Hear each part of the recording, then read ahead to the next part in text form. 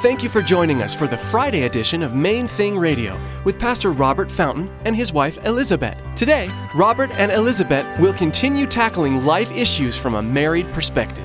His love is the main thing.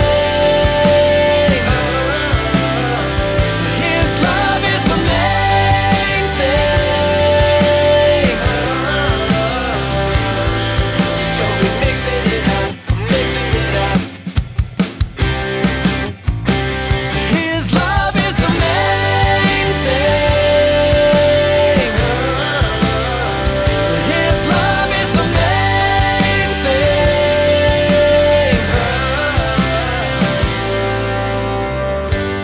God's love is awake and everything matters to Him. Every little nuance of your heart matters to your Father. Every little detail. Yeah, I think it was Helen Keller, the girl who was born blind and mute, and who said that you either see everything as a miracle or nothing.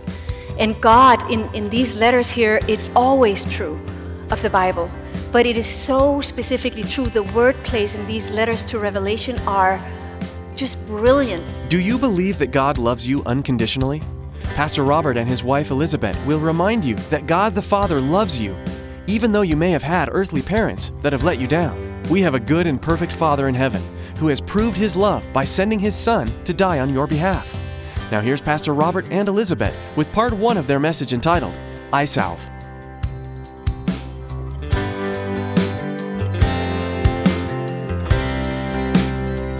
His love is the main thing.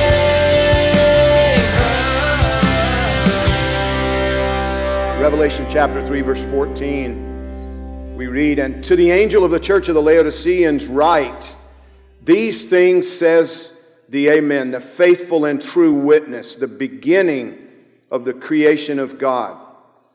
I know your works, that you are neither cold nor hot. I could wish you were cold or hot. So then, because you are lukewarm and neither cold nor hot, I will vomit you out of my mouth. Because you say, I am rich, have become wealthy, and have need of nothing, and do not know that you are wretched, miserable, poor, blind, and naked. I counsel you to buy from me gold refined in the fire, that you may be rich, and white garments, that you may be clothed, that the shame of your nakedness may not be revealed, and anoint your eyes with eye salve, that you may see. As many as I love, I rebuke and chasten. Therefore be zealous and repent. Behold, I stand at the door and knock. If anyone hears my voice and opens the door, I will come in to him and dine with him, and he with me. To him who overcomes, I will grant to sit with me on my throne, as I also overcame and sat down with my Father on His throne. He who has an ear to hear, let him hear what the Spirit says to the churches." Jesus offers no praise whatsoever to this church.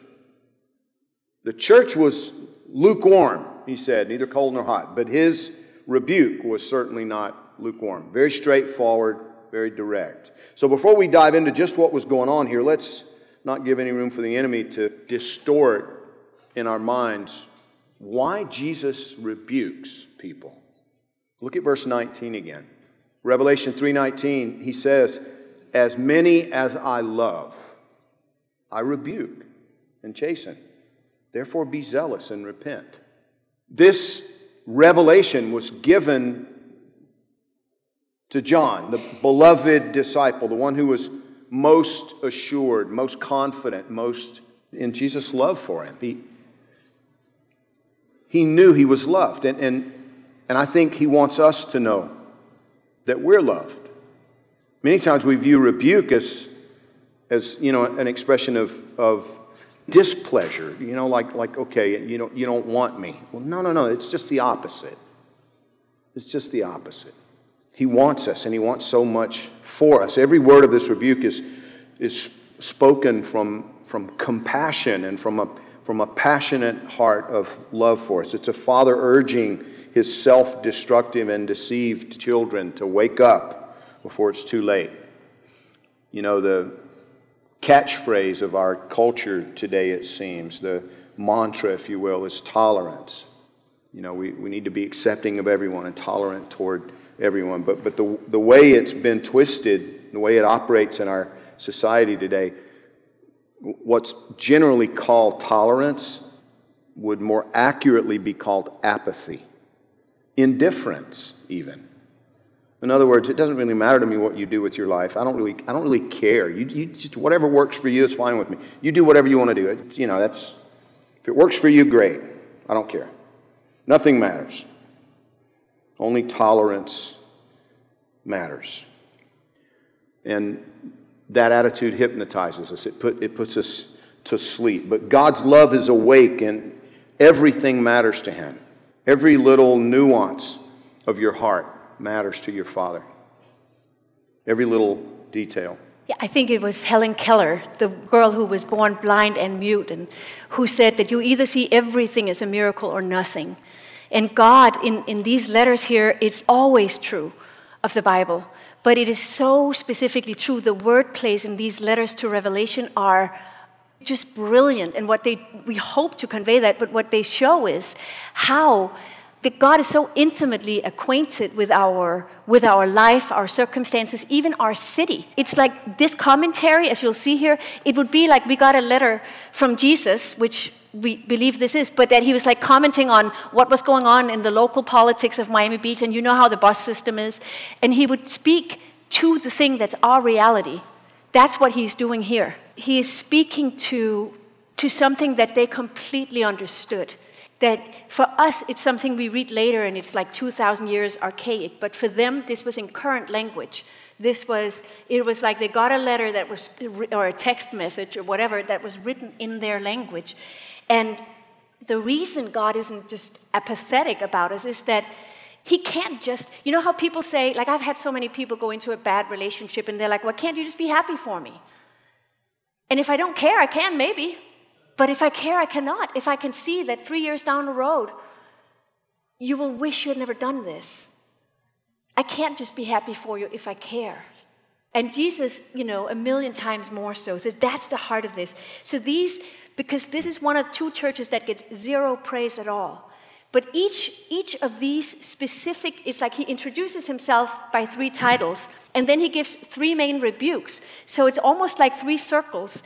It's all rooted in royalty. It's who he is. And at the end of it, he says, if you repent and come home, you will be seated on my throne. So there's this like, I am already royal, and I'm giving you a rebuke. And that rebuke has a remedy. It's not to chew you out. It's to wake you up enough that you will take the remedy, that we can restore relationship, that you can be with me in my royalty forever. That circle you will see throughout each of these rebukes, in each of these titles that he gives them, that what he introduces himself as connects to the rebuke, which then connects to the remedy that eventually restores the relationship.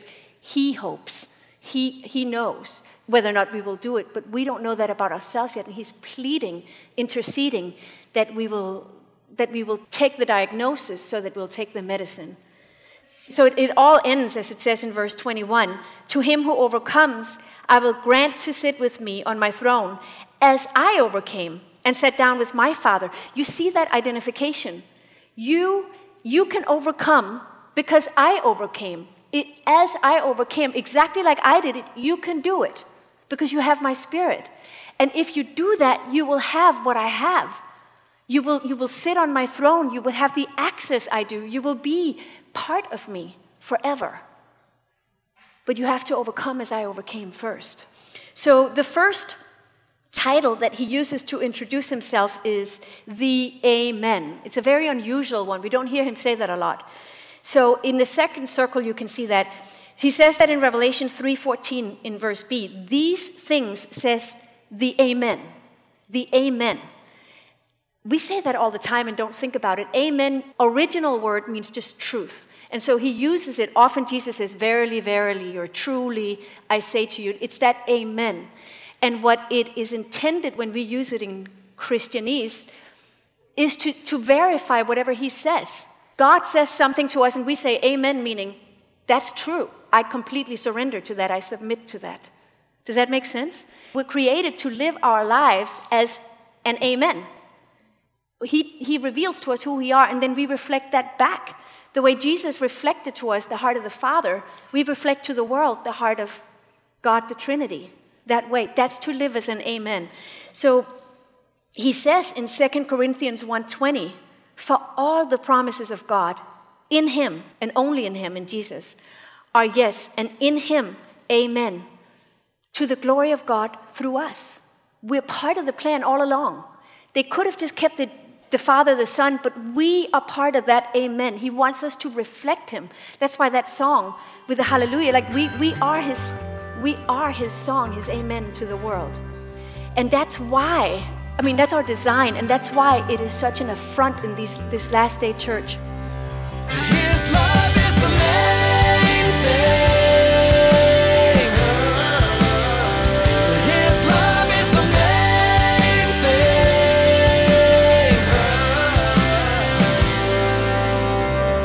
Thanks for joining us for this special Friday edition of Main Thing Radio with Pastor Robert Fountain and his wife, Elizabeth. Each Friday here on Main Thing Radio, Pastor Robert and Elizabeth will be tackling various issues that we face as Christians from a husband and wife perspective. Be sure to join us each Friday for these insightful messages from Pastor Robert and Elizabeth. For more information about Main Thing Radio, Pastor Robert, Elizabeth, and Calvary Chapel, Miami Beach, log on to mainthingradio.com.